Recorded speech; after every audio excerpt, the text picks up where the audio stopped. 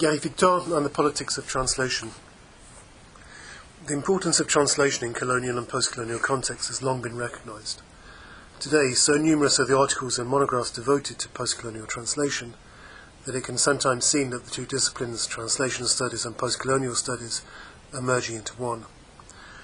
Post-colonial studies are ineluctably political, and in the view of the editors of a recent volume on post-colonial translation, they have provoked an ideological turn in a discipline which, in the hands of pure linguists, could sometimes tend to abstraction. The act of translation always involves much more than language, write Basnet and Trivedi. Translations are always embedded in cultural and political systems and in history. For too long, translation was seen as purely an aesthetic act, and ideological problems were disregarded. At the same time, the concept of translation itself, of what it is that's translated, has undergone significant revision. Maria Timoshko, for example, has interrogated the relation between post-colonial translation and post-colonial writing per se. Quote, "Although there are differences between literary translation and post-colonial writing, such differences are more significant prima facie than they are upon close consideration. These two types of textual production converge in many respects. As the metaphor of translation suggests, the transmission of elements from one culture to another across a cultural and/or linguistic gap is a central concern of both these types of intercultural writing, and similar constraints on the process of relocation affect both types of text." End of quote.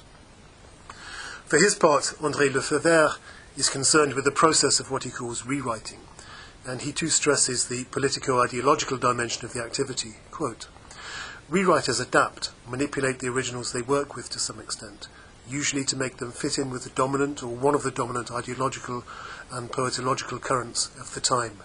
End quote. But I'd like to discuss today a kind of rewriting that Lefevere does not consider, namely the rewriting of their own works by men and women who do write literature.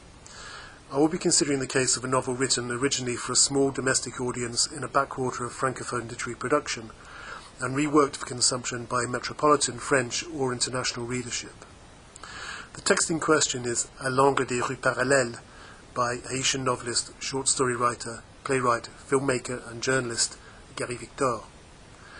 I would like to use a comparison between the first and second editions of Victor's novel to show how, in Basnet and Trivedi's words, translations are always embedded in cultural and political systems and in history.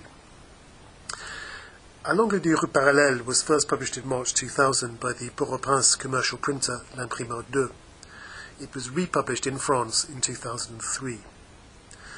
A full context would have to reach back at least as far as the end of the Duvalier dictatorship in 1986.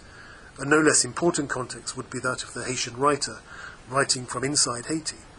What were the effects of the isolation of the Duvalier years? What possibilities existed for finding a publisher outside of Haiti? I will, however, be obliged to talk later of the immediate political context of the years separating the first publication of the novel in 2000 and its reissue in France in 2003, even if I don't have time for the broader context that I've just alluded to. The first-person narrator of the novel, Eric, is an embittered ex-government employee who has been sacked under the latest structural adjustment programme. Blaming the finance minister, Matarou, for his downfall, having lost his income, he is also abandoned by his girlfriend, Salome. He acquires a gun and resolves to kill the minister. The novel follows his killing spree through Port-au-Prince. Meanwhile, every mirror in Haiti has stopped reflecting, and writing starts to invert, becoming illegible, except in a mirror, of course. The novel is highly episodic and virtually impossible to summarize in a linear fashion. Suffice it to say that it includes a voodoo ceremony in the course of which Eric urinates on the President of the Republic, the death of Eric's poet cousin at the corner of parallel roads, a lubricious and diminutive statue of Saint Peter, le Petit Saint-Pierre, and God himself, who rides a donkey with headlamps for eyes.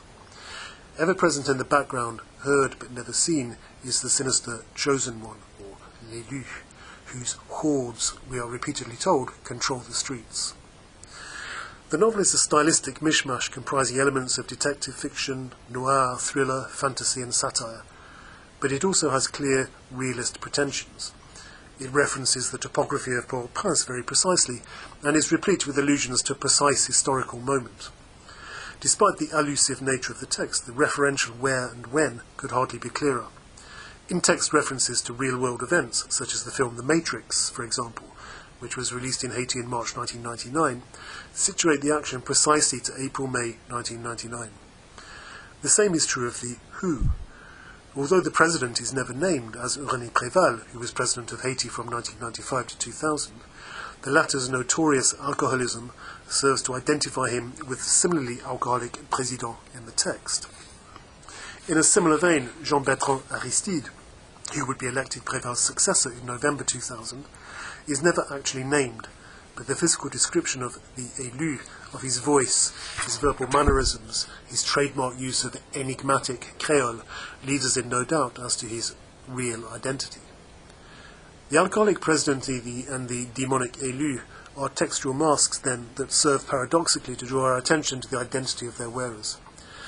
This technique of naming without naming, or indirection, has long been a practice of Haitian writers, writing under authoritarian or totalitarian regimes. Whilst more could be said about the dangers of assuming correspondences between the diegetic world of the text and the world outside of it, I think a more interesting question concerns the authority of the text's representations, as it is here that the concrete effects of Victor's rewriting of his novel are most evident. So, the novel was republished in France in April 2003 by Vendailleur, a small independent publisher specialising in books from the non-metropolitan francophone world. The 2003 edition of the novel includes a short note de l'auteur, or author's foreword, of which I'll say more in a moment, which purports to explain how the text differs from the first Haitian edition of 2000. I've added a few details, writes Victor, but it's still basically the same story. These few details, in fact, amount to some 2,000 words. A full table of variants would run to about 20 pages. One could divide the textual variants between the two editions into three categories in ascending order of interest. 1.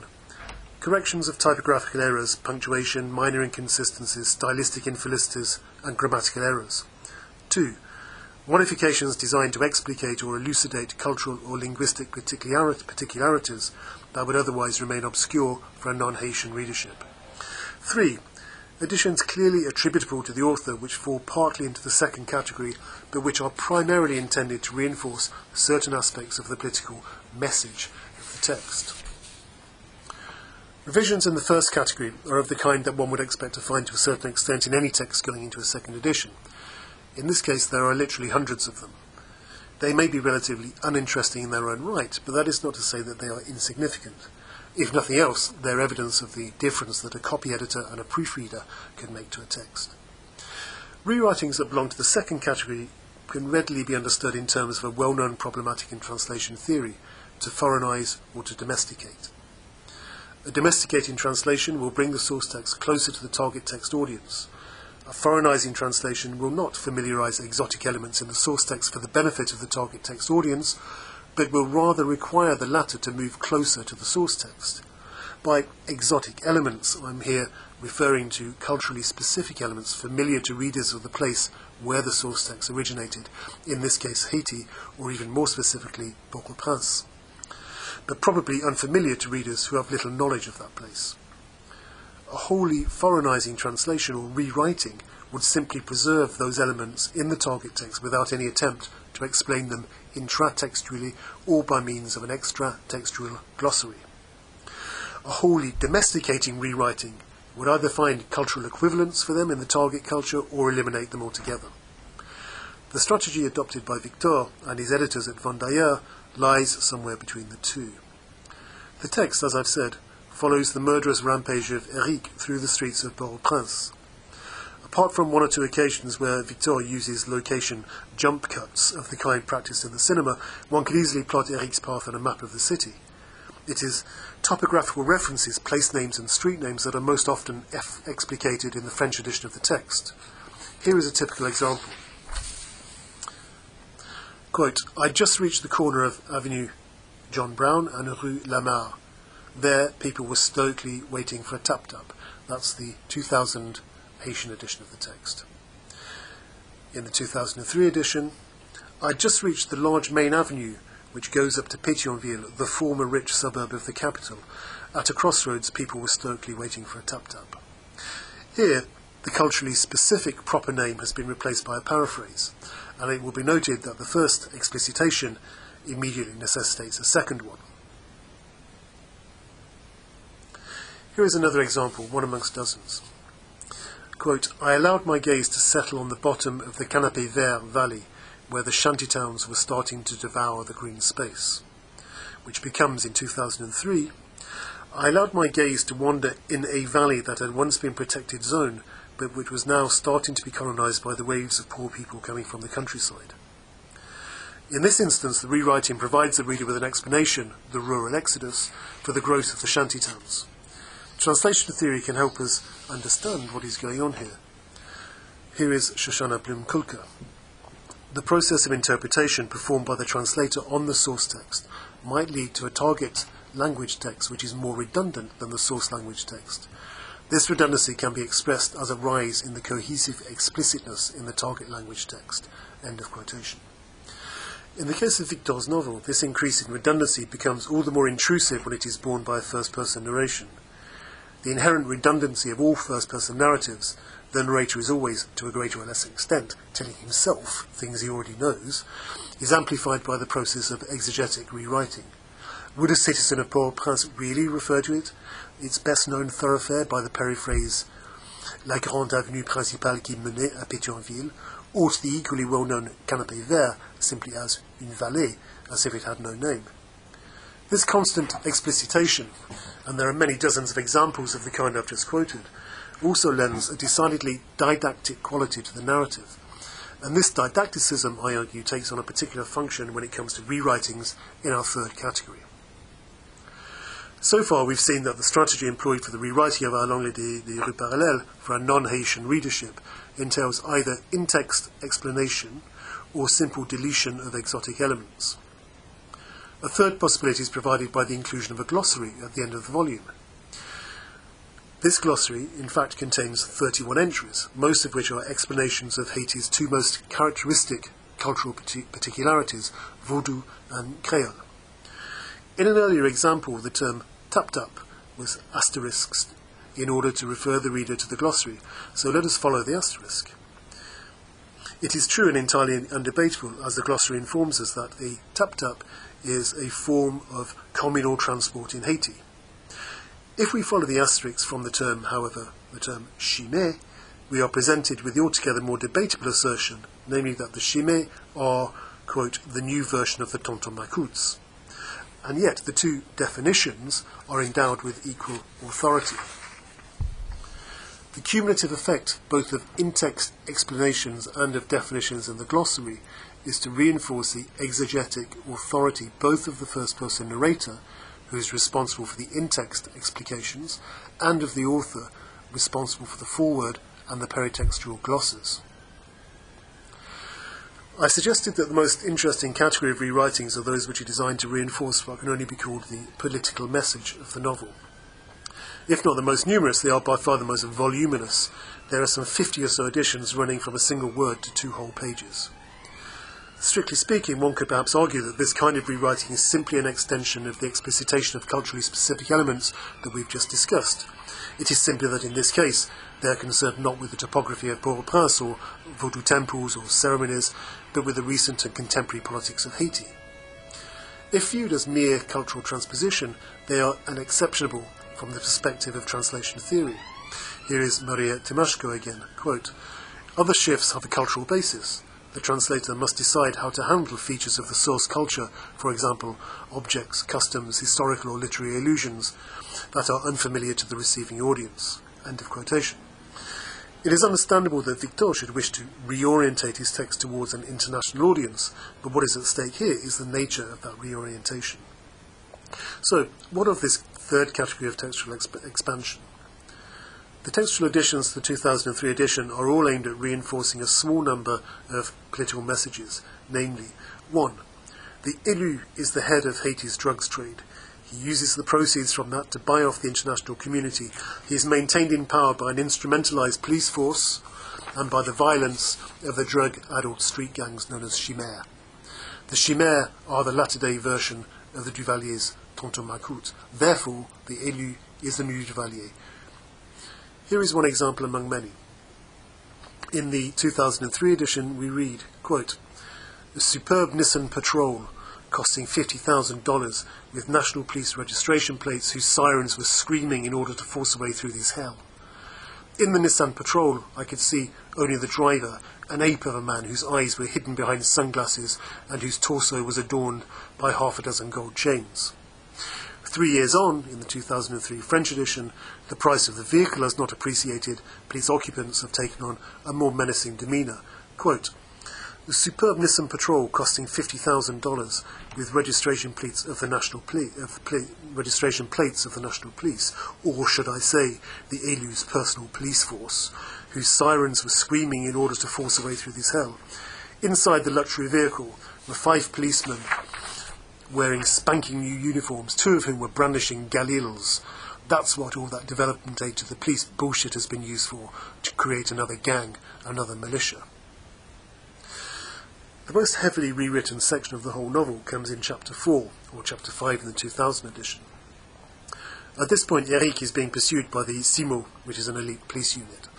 He flees through the alleyways of a shantytown where he is rescued from his pursuers by a young man introducing himself as Soldat Antoine, who is the leader of all of the Organisation Populaire in the country. He wishes to introduce Eric to the leaders of the other OPs. In the 2000 edition, the motivations of these young men, a desperation born of social exclusion and near starvation, is readily recognisable. Quote, "Young, for the most part, poor and hungry." End of quote.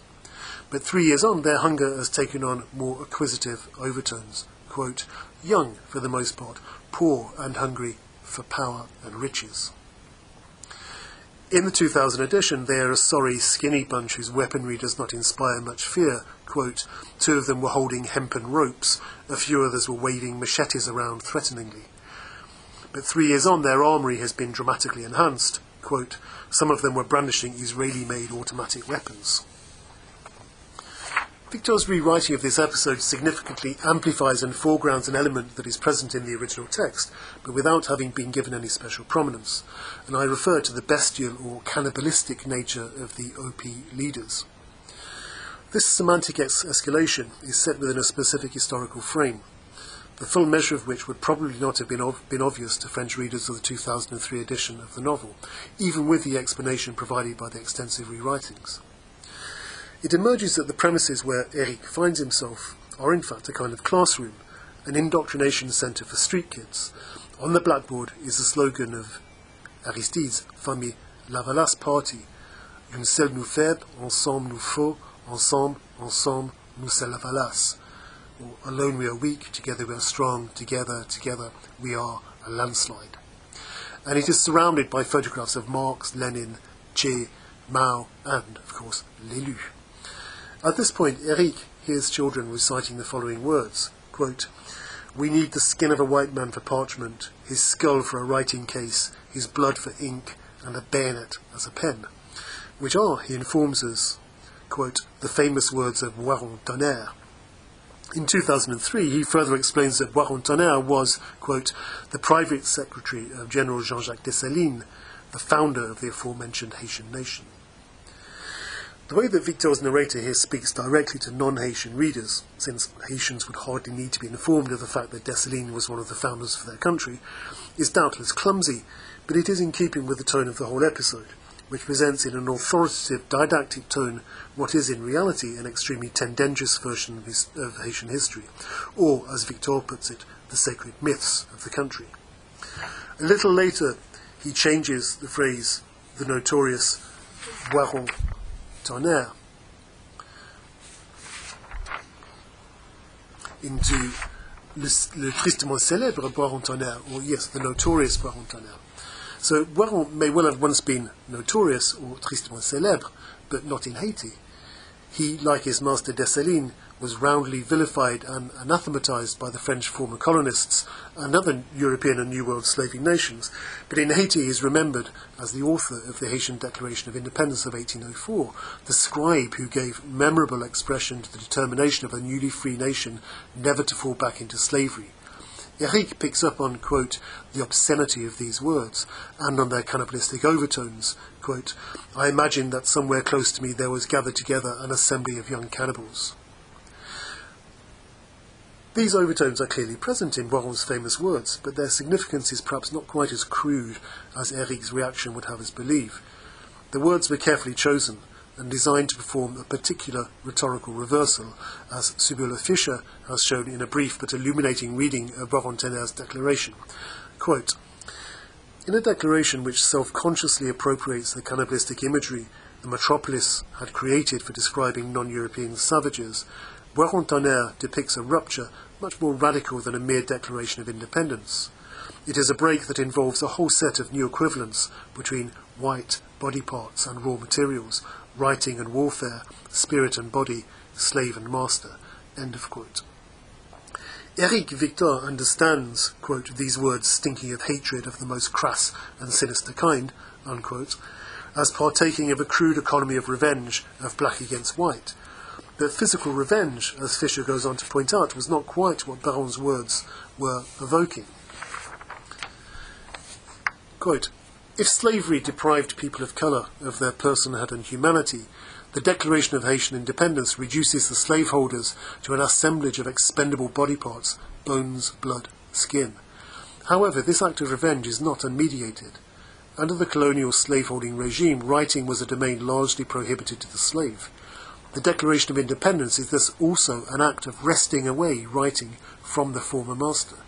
It is in this act of writing one's name, Haiti, that the former master is reduced to a bag of body parts, not in the act of direct revenge.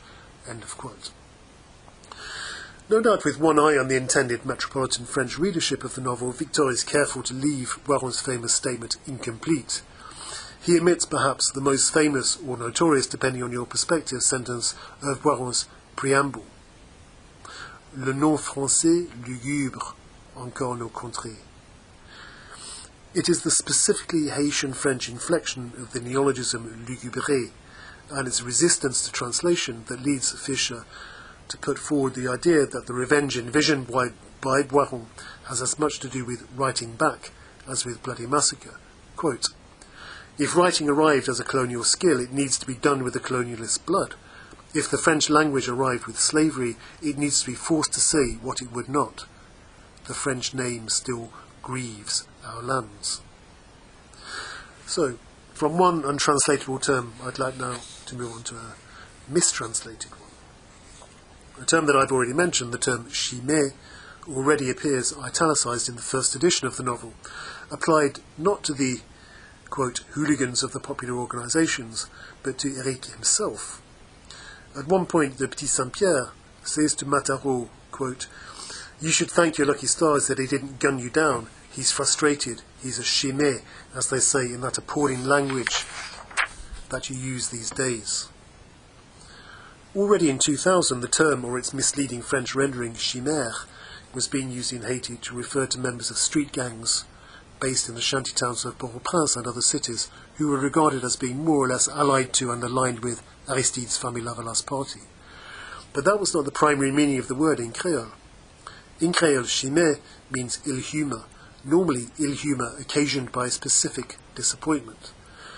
The Creole expression enchimé translates, quote, a temporary pathological state occasioned by a certain disappointment or disillusionment that apparently induces an individual to commit acts of violence or aggression on anyone who annoys him or just happens to get in his way. End quote. That, of course, describes perfectly the actions and motivations of Eric, sacked from his job and deserted by his girlfriend and exacting vengeance on the man he holds responsible and anyone else unfortunate enough to cross his path. Given that he is clearly not a member of a pro-Lavalas street gang, so chimère in that sense is this sense of the Creole term that predominates in the first edition of the novel, the sense of frustré, a frustrated person, and it functioning alongside the derived meaning of gangster. However, in the 2003 version, the term is overwritten, as it were, by the secondary meaning of gangster, and that was a label which Victor could legitimately have expected his new French readers to be familiar with, and we'll see shortly why. It's one of the many inconsistencies in the 2003 edition of A Langue des Rues Parallèles, and one that arises directly from the particular inflection that Victor's rewritings give to that novel, that the text is unable to decide whether the chimères are ideologically motivated shock troops of l'élu or common criminals, self-serving opportunists. The historic truth probably takes the form of a both-and rather than an either-or. Haitian-born political scientist Robert Fatten Jr., one of the few informed commentators to go beyond journalistic labels in his discussion of the chimère phenomenon, distinguishes between Zanglando, who are, quote, criminal elements linked to the drug trade and the old Duvalierist repressive security apparatus, unquote, and the chimères, which are, quote, a political entity associated with la Valace, unquote. But associated with is a vague term, and Faton himself, writing in early 2002, stresses the increasing autonomy of the chimère. Quote, paradoxically, while the chimère may have played a useful role in consolidating Famille Lavalace's power, they have become progressively more autonomous and are no longer a pliable instrument in Aristide's arsenal. He later expands, quote, while it would be naive to assume that Aristide has no authority over them, it would be equally simplistic to think that he fully controls them. The relationship between Chimère and Aristide seems to be based on an opportunistic convergence of interests. On the one hand, Aristide appears to have broad power over their activities, but the exercise of that power is curbed and shaped by his concern for the Chimère's adverse impact on his own capacity to rule effectively. End of quote. The portrayal of the relationship between the chimère and l'élu is rather less nuanced in A Langue des Rues Parallèles, where they are portrayed as, quote, always ready to unleash violence on an order from the élu, whose paranoia sensor was activated by the merest suspicion of bourgeois interference, unquote. One reason why all of this is important for an appreciation of what Victor's rewriting of his novel achieves is that it raises important questions about the authority of the narrative voice. In the 2000 edition, authority is vested clearly in the narrative voice of Eric. That authority would be absolute were it not for doubts raised in the text as to the reliability of the narrator. Eric's vision of this deliquescent society is undermined by comments such as those already quoted of the Petit Saint-Pierre and by the reactions of his erstwhile girlfriend, Salomé. She says, quote, I don't want to see you anymore. I've had enough of your violence and your frustration, unquote. Such comments suggest an attempt, albeit a fleeting one, to offer an alternative frame of reference for our reading of Eric. What if this violence and this frustration that Eric ascribes to the chimère were nothing but the projection of his own violence and frustration? Moments such as these, not to mention the fact that Eric is a psychopathic mass murderer, invite a global reading of the text predicated on the unreliability of the narrator by dint of his manifest lack of self-awareness and his insincerity. But such a reading sits uneasily beside the confident didacticism of Eric's habitual presentation, for the reader's benefit, of the way things are. A presentation which covers everything from the ecological crisis caused by deforestation to the predations of Haiti's morally repugnant elites, through the occult connections between vaudou and political power, to the interference of the international community in Haiti's affairs, and not forgetting, of course, the current political conjunction.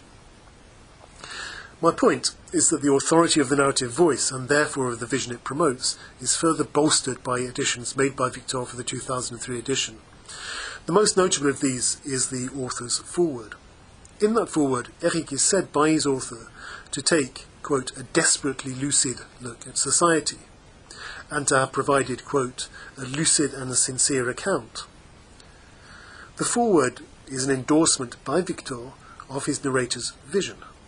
More than that, it actually adopts in advance the voice of that narrator, a voice marked by the same hyperbolic rhetoric, quote, only a lucid and sincere account or testimony can perhaps help to prevent the unthinkable, the unnameable, the inhuman from happening. End of quotation. And by the same didacticism.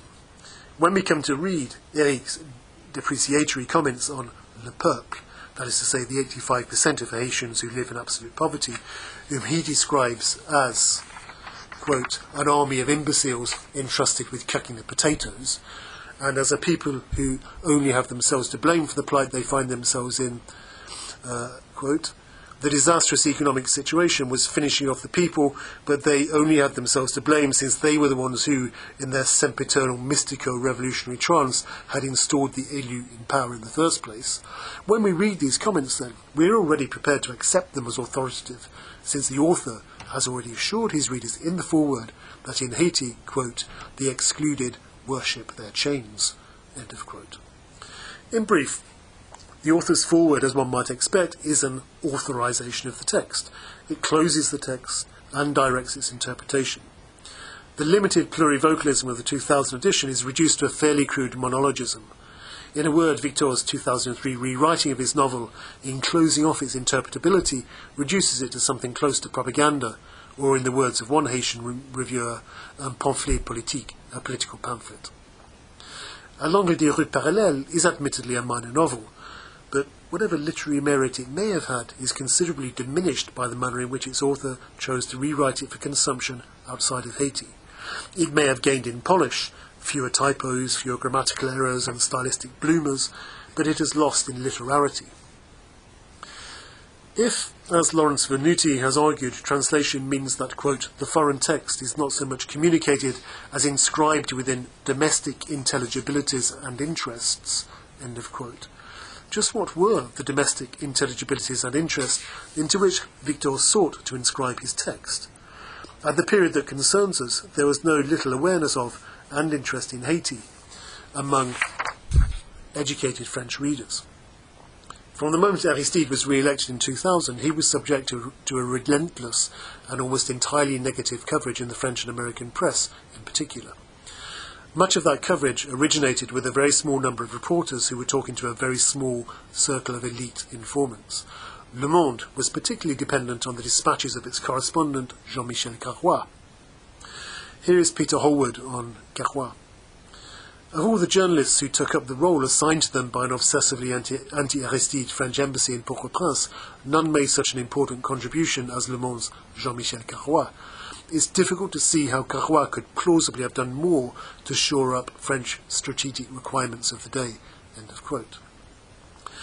Beyond the post-colonial melancholy that had coloured France's attitude towards Haiti ever since it lost its Pearl of the Antilles, that country had a strong interest in ridding itself of the troublesome priest, Aristide, and installing a government that looked more favourably on French business. If the French embassy was already obsessively anti-Aristide in 2000, it would become even more so after April 2003, coincidentally the month in which Victor's novel appeared in France. April 2003 was the bicentenary of the death of Toussaint Louverture, the great Haitian revolutionary leader.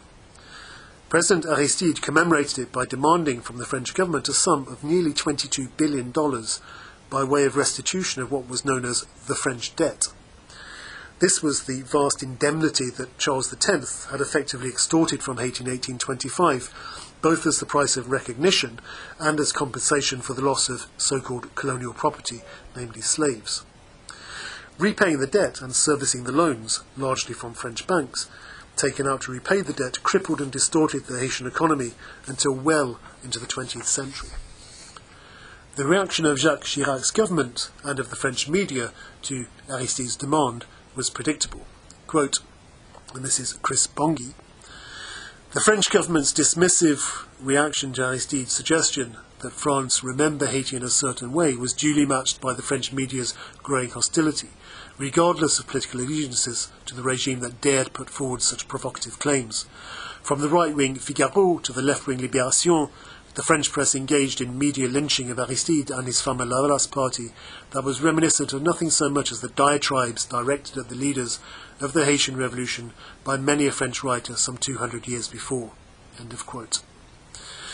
When we talk then of the domestic intelligibilities into which Victor was at pains to inscribe his text, we are less concerned with how familiar French readers were with voodoo liturgy, Haitian flora and fauna, or the topography of Port-au-Prince, than with what they knew, or thought they knew, about the political situation in Haiti in 2003, and especially with what they thought they knew about Aristide, so thinly disguised in that novel as l'élu. To mark the bicentenary of the world's first independent Black Republic, Le Monde published a dossier of articles that had appeared in the paper over the previous 5 years. It makes monotonous reading. The same set of messages is repeated endlessly from article to article. They are the self-same messages that Victor felt impelled to strengthen and amplify in the rewriting of his novel. Here is a typical headline. Quote, "Once again, Haiti is living in terror of the armed gangs, the heirs to the Tonton Macoute, and close to the regime of Jean-Bertrand Aristide." End of quote. Let us admire in passing the slyness of Carrois' formulation, proche du pouvoir, close to power, close to the power. The gangs, of course, have a name. They are les chimères. Quote, "The chimères, these armed gangs recruited by the regime in the shantytowns." In the pages of Le Monde, European and North American countries are ruled by governments or administrations, whereas Haiti and other impoverished third world countries are, it seems, in the perennial grip of nebulous pouvoir, or at best, a regime. Aristide himself emerges from the dossier as a delirious megalomaniac, a cross between Scarface and Caligula, or in Victor's own description of L'Élu, quote, "a monster sprung from the mentally ill world of Haiti." End of quote.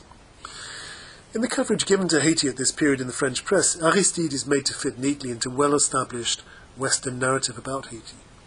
That narrative was perfectly expressed in a piece by François Auter in Le Figaro.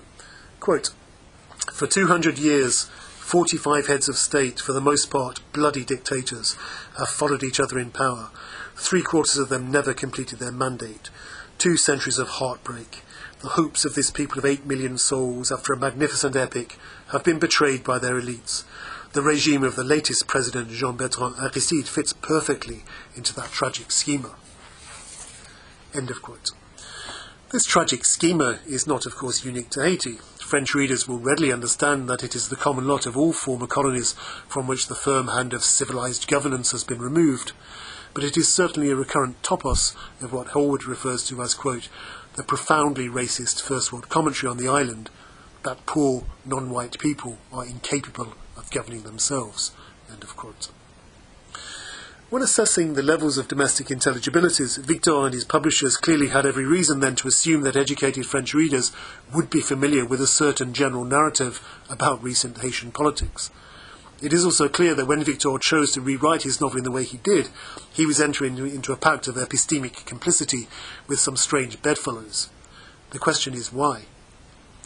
First, Victor and other Haitian intellectuals who were opposed to Aristide for their various reasons did not just slip carelessly into a de facto alliance with anti-Aristide forces with which they would normally not wish to be publicly associated, namely disgruntled former military and death squad members, former and current Duvalierists, the CIA-trained and armed insurgents who had been destabilizing the country for 2 years in an attempt to foment popular unrest, and above all the Haitian business elites who funded openly or clandestinely all of the above.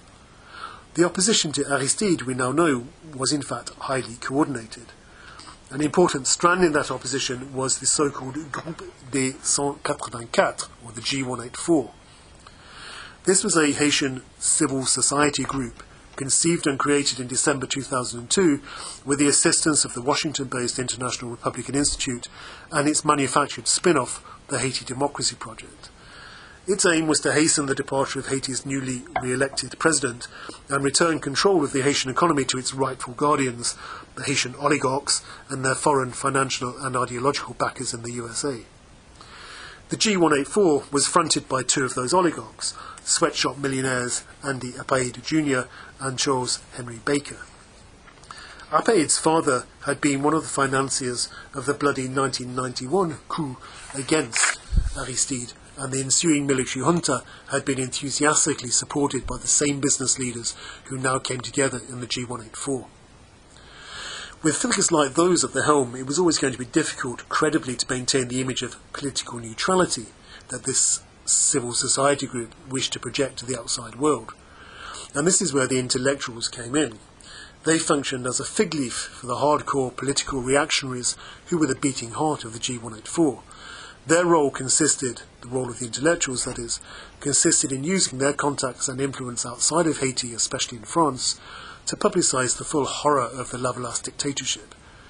Towards the end of 2003 and the start of 2004, they did an excellent job in preparing French public opinion for the naked neo-colonial aggression of February the 29th, 2004, when Aristide was ousted for a second time, and dressing it up as a meritorious act of humanitarian intervention.